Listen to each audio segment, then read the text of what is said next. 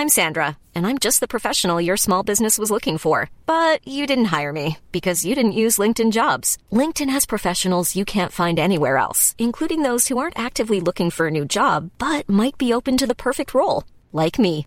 In a given month, over 70% of LinkedIn users don't visit other leading job sites. So if you're not looking on LinkedIn, you'll miss out on great candidates like Sandra.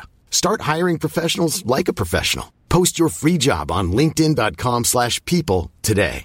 Hey, I'm Ryan Reynolds. At Mint Mobile, we like to do the opposite of what Big Wireless does. They charge you a lot, we charge you a little. So naturally, when they announced they'd be raising their prices due to inflation, we decided to deflate our prices due to not hating you.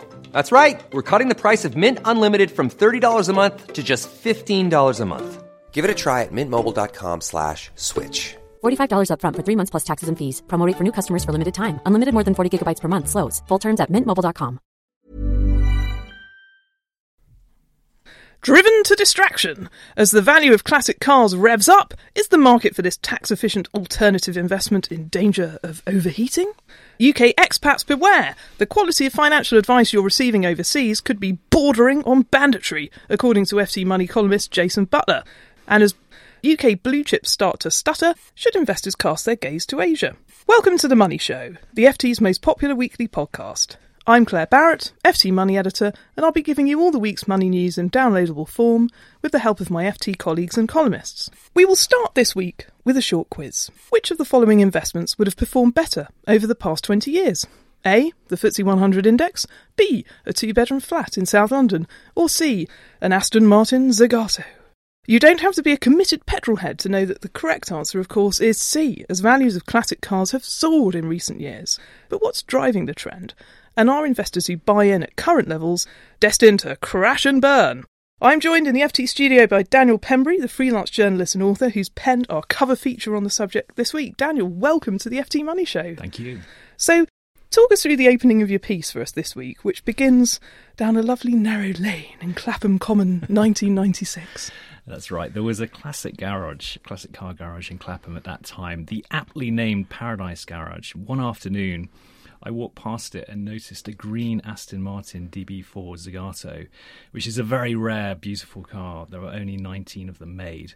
Now, this one was for sale for £500,000, which seemed a fantastic amount of money at the time. I sold my flat round the corner for just under £200,000. 2 bedrooms, 1,000 square foot, south facing over the common. It was a pretty stupid thing to do to sell it, but I went off to Seattle to join an internet company, and it seemed the easier option. Had I put my money in 1996 into the FTSE 100 index, perhaps via a tracker fund, it would have trebled in value with dividends reinvested. The flat would have increased fivefold by now, but another of those Aston Martin Zagatos would have just sold at auction for a little over £10 million. £10 million! Which would have made for a 20-fold increase.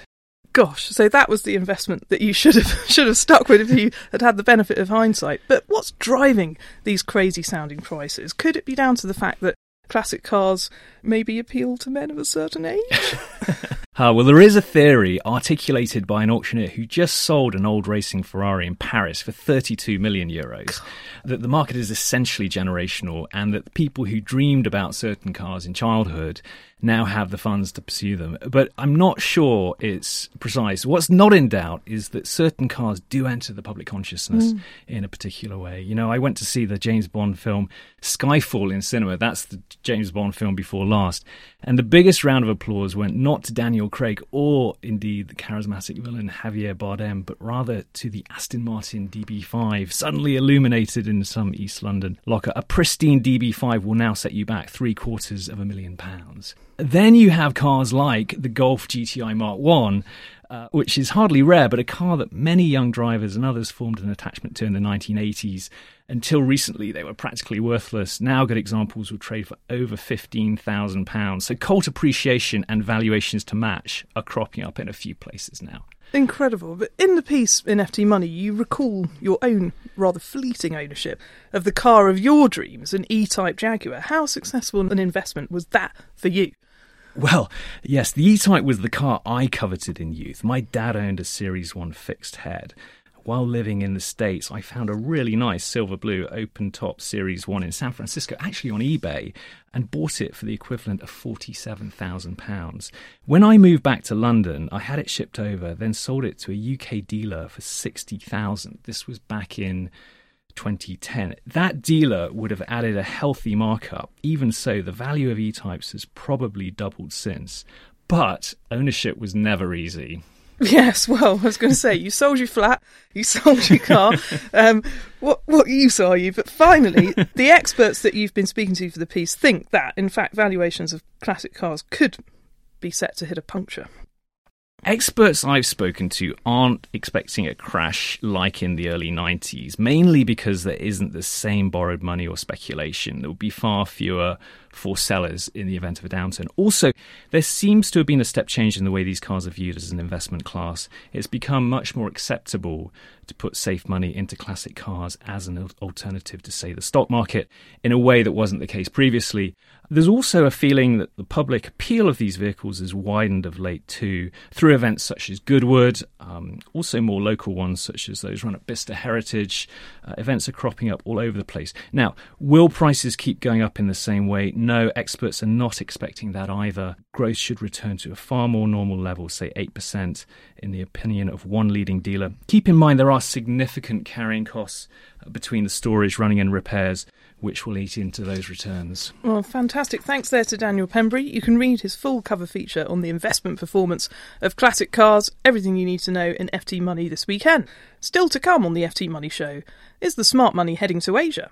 Before that, if you're a British expat living and working overseas, and we know from readers' emails that many of you are, please make sure you are sitting down before our next item begins. The Wealth Man, our FT Money columnist Jason Butler, fears for the quality of financial advice you may have been receiving. And he's not a man to mince his words. In his column this week, he writes that concentrations of affluent expats in poorly regulated countries have been a magnet for what he terms greedy, unethical and incompetent pond life of the financial services world, who've been driven out of the UK market as regulators here up their standards. Jason, welcome to the FT Money Show. Hello. Strong words in your column this week, which have been inspired in part by horror stories you've heard from friends and former clients working overseas. What's prompted your concern? Well, the key problem is that the UK financial services market now is probably one of the best regulated in the world. The standards are very high, transparency, suitability requirements to actually put your client's best interests first are very, very clearly laid out.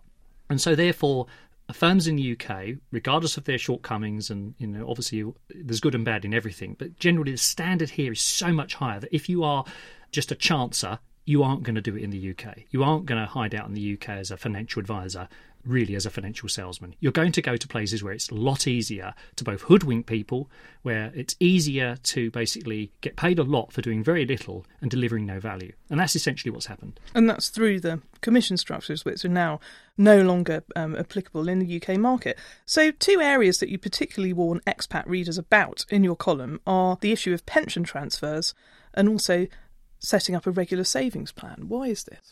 Well, the transfers is a particular issue. It hasn't just happened as a result of the recent pension freedom rules. Pensions are captive money, essentially. And if an overseas advisor can get you to transfer your UK pensions under the pretext of coming out of the straitjacket of the UK, getting control of your money, avoiding currency risk, all these kind of quite plausible arguments, they can then get you into their investment products, which are more expensive, that have very, very high setup costs, rather dubious underlying investments, and they can earn a lot of money both in terms of setting it up and in terms of managing it for you.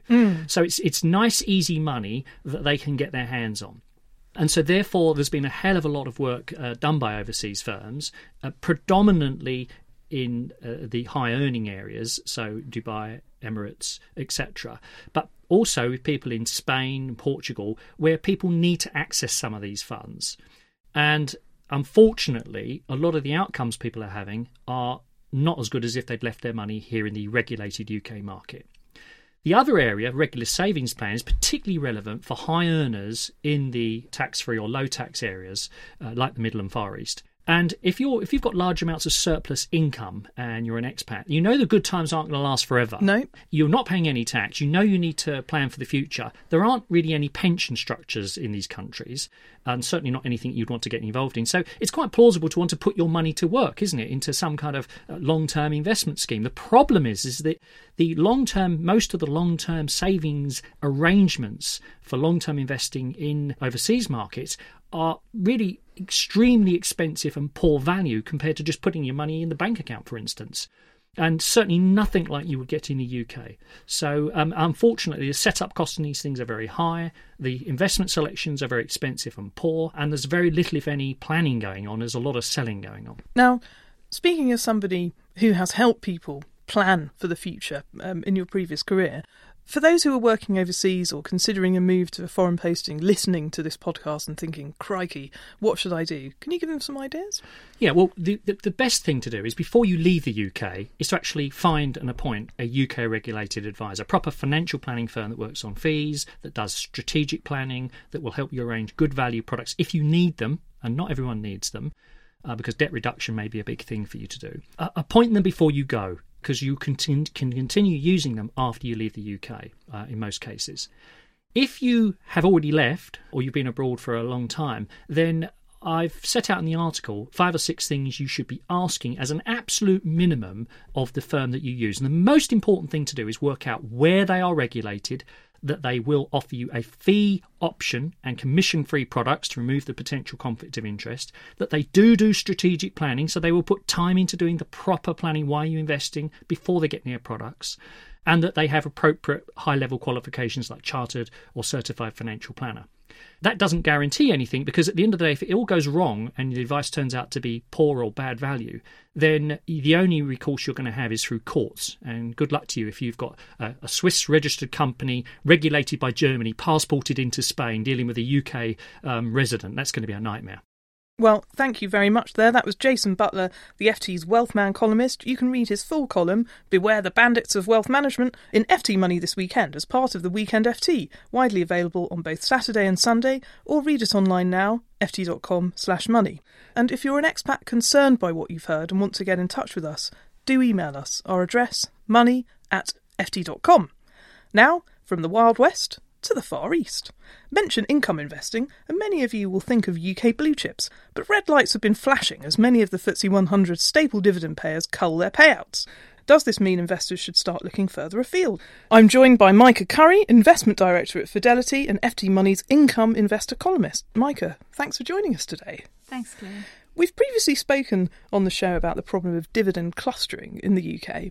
In your column this week, you offer an alternative region for yield-hungry investors, namely Asia. Tell us more. 55% of all dividends are paid by only 15 companies. Now, the problem is if you're investing in UK equity income funds for diversification, as you should, you'll see the same names repeat again and again. And as we saw with the dividend cull in the UK top flight, that is a huge problem. Now, few people will think of Asia as a growth region, but actually the income opportunities are quite attractive.